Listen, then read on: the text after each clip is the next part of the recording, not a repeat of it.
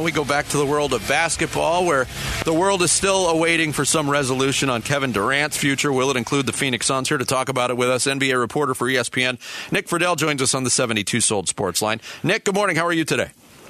I'm great, guys. I appreciate you having me. I appreciate you coming on. The latest we've heard on this was obviously the Boston connection with the Jaylen Brown rumors and maybe a counteroffer from Brooklyn on what they might want in return. As you gauge it right now, Nick, what do you think Brooklyn's interest is in trading Kevin Durant to one of their rivals in the division? We don't see that a lot in sports. Do you think that's something they could eventually arrive at?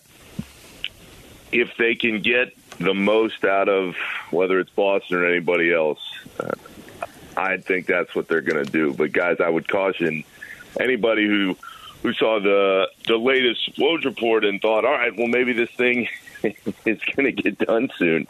Everybody I've talked to is like, this is going to take a while. Mm-hmm. It's going to take a while. And what nobody knows in any of it is just how much Kevin is going to push behind the scenes to get out. Because all we know right now is that he's made the trade request, and in Woj's story, he said he hasn't backed off it yet. But if this stretches out for a couple more months and Brooklyn says, all right, Kevin, we will continue to try to move you and get back what we think is somewhere close to fair value in return, but we want you to start at least camp and potentially the season with us, then what does he say? And that's where I think this thing gets really interesting. So whether or not they would trade him to Boston, I think they would if they got the right haul back, but they're asking for everything, as they should be, because in the context of this conversation, I think a lot of people across the league have forgotten at times just how great Kevin is, given what we've seen leak out a little bit since the trade request became public and we started to kind of feel out what the deals in return may be. But the guy is unbelievable still. And for my money, guys, he's the second best player in the league behind Giannis. No doubt about it. I'm curious if Kevin Durant really does want to come, say, to Phoenix, as my partner and I have heard. At what point in time does he have to be sensible to what he's asking of Brooklyn, and how ugly must that get? To force a team to deal with one or two potential trade partners. Yeah, and we've seen it get ugly before in recent history with different players. I'm thinking of Anthony Davis, James Harden. It can get really ugly. But where I would caution anybody in saying is I covered Kevin that last year in Oakland with the Warriors. I covered Kevin the last half of this year in Brooklyn, and certainly I've been around him off and on throughout his career. Guys, he's a pro's pro as far as putting in the work every day. That's why when things got bad at the end, maybe at times in OKC and certainly that last year with the Warriors, people always respected that Kevin came in and put in the work. So that's really the focus to me is, okay, well, if Kevin really wants out, that's going to be a change, because he has never been a guy that just said, all right, I'm not showing up. I'm not going to do what I need to do day in and day out. And that part of it, only he knows. And that's the really intriguing part in the last month or so, as I've followed along in this whole saga, is Kevin, is, as we all know, is very active on social media.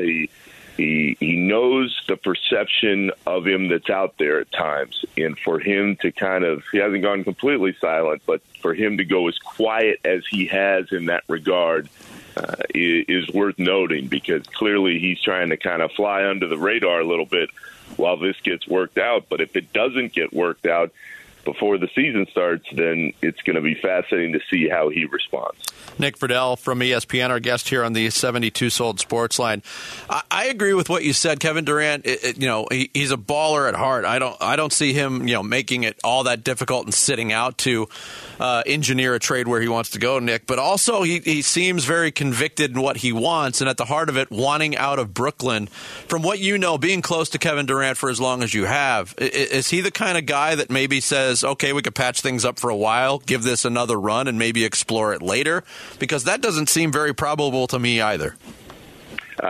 I would think, actually, it's possible, and I say that because, by all accounts, guys, over the last 3 years in Brooklyn, he's developed a pretty solid relationship with Joe Tsai, the owner, and Sean Marks, the GM, and he is beloved in that organization for that, the work ethic of coming in every day and doing what he needs to do. Now, I think the other part of that, and I felt this all along, was that Brooklyn, specifically Sean Marks in this case, I do think if they're going to move Kevin, they want to do right by him.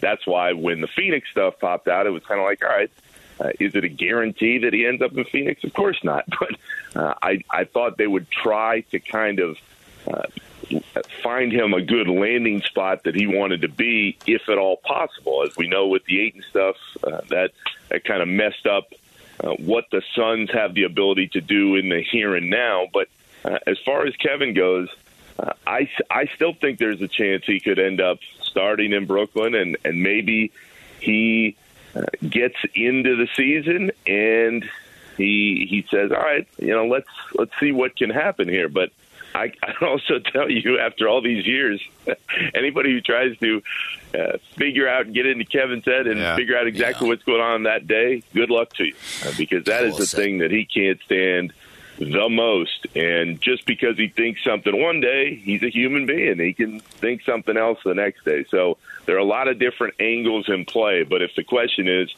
do I think that he could start in Brooklyn to start the season and see where it goes from there? Yeah, actually I do.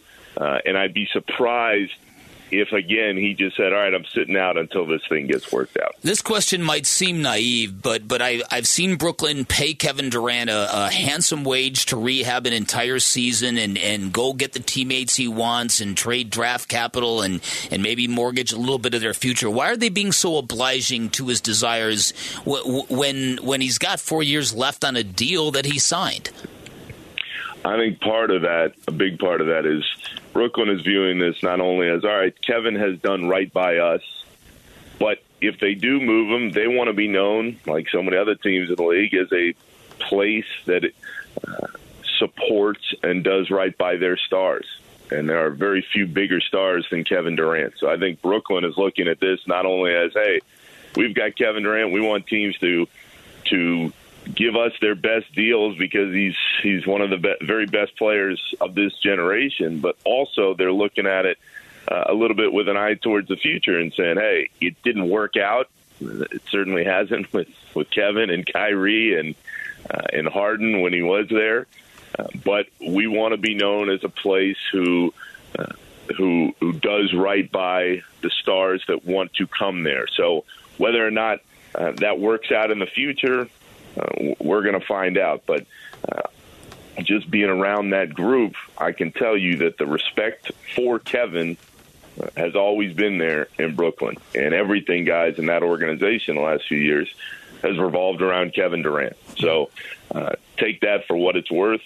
I know a lot of my friends in Phoenix are saying, all right, well, he wants to go to Phoenix. Well, yeah, okay, I understand that. And we're going to see how this plays out. But there are a lot of different ramifications here. And, in the broader context, if you're looking at the Boston stuff that we learned about in the last 24 to 48 hours, on paper, it really seems like Boston has the pieces, if they so desire, to make it happen. I mean, if you're looking at what Phoenix can offer with Mikal Bridges and Cam Johnson and, a boatload of picks and swaps, that just doesn't look as good on the surface as a potential Celtics deal might. But again, how much is Kevin going to push behind the scenes to get to where he ultimately wants to go? And I think that's what's going to play out here over the next couple months. Nick, great stuff. Thanks so much for joining us. We really appreciate it.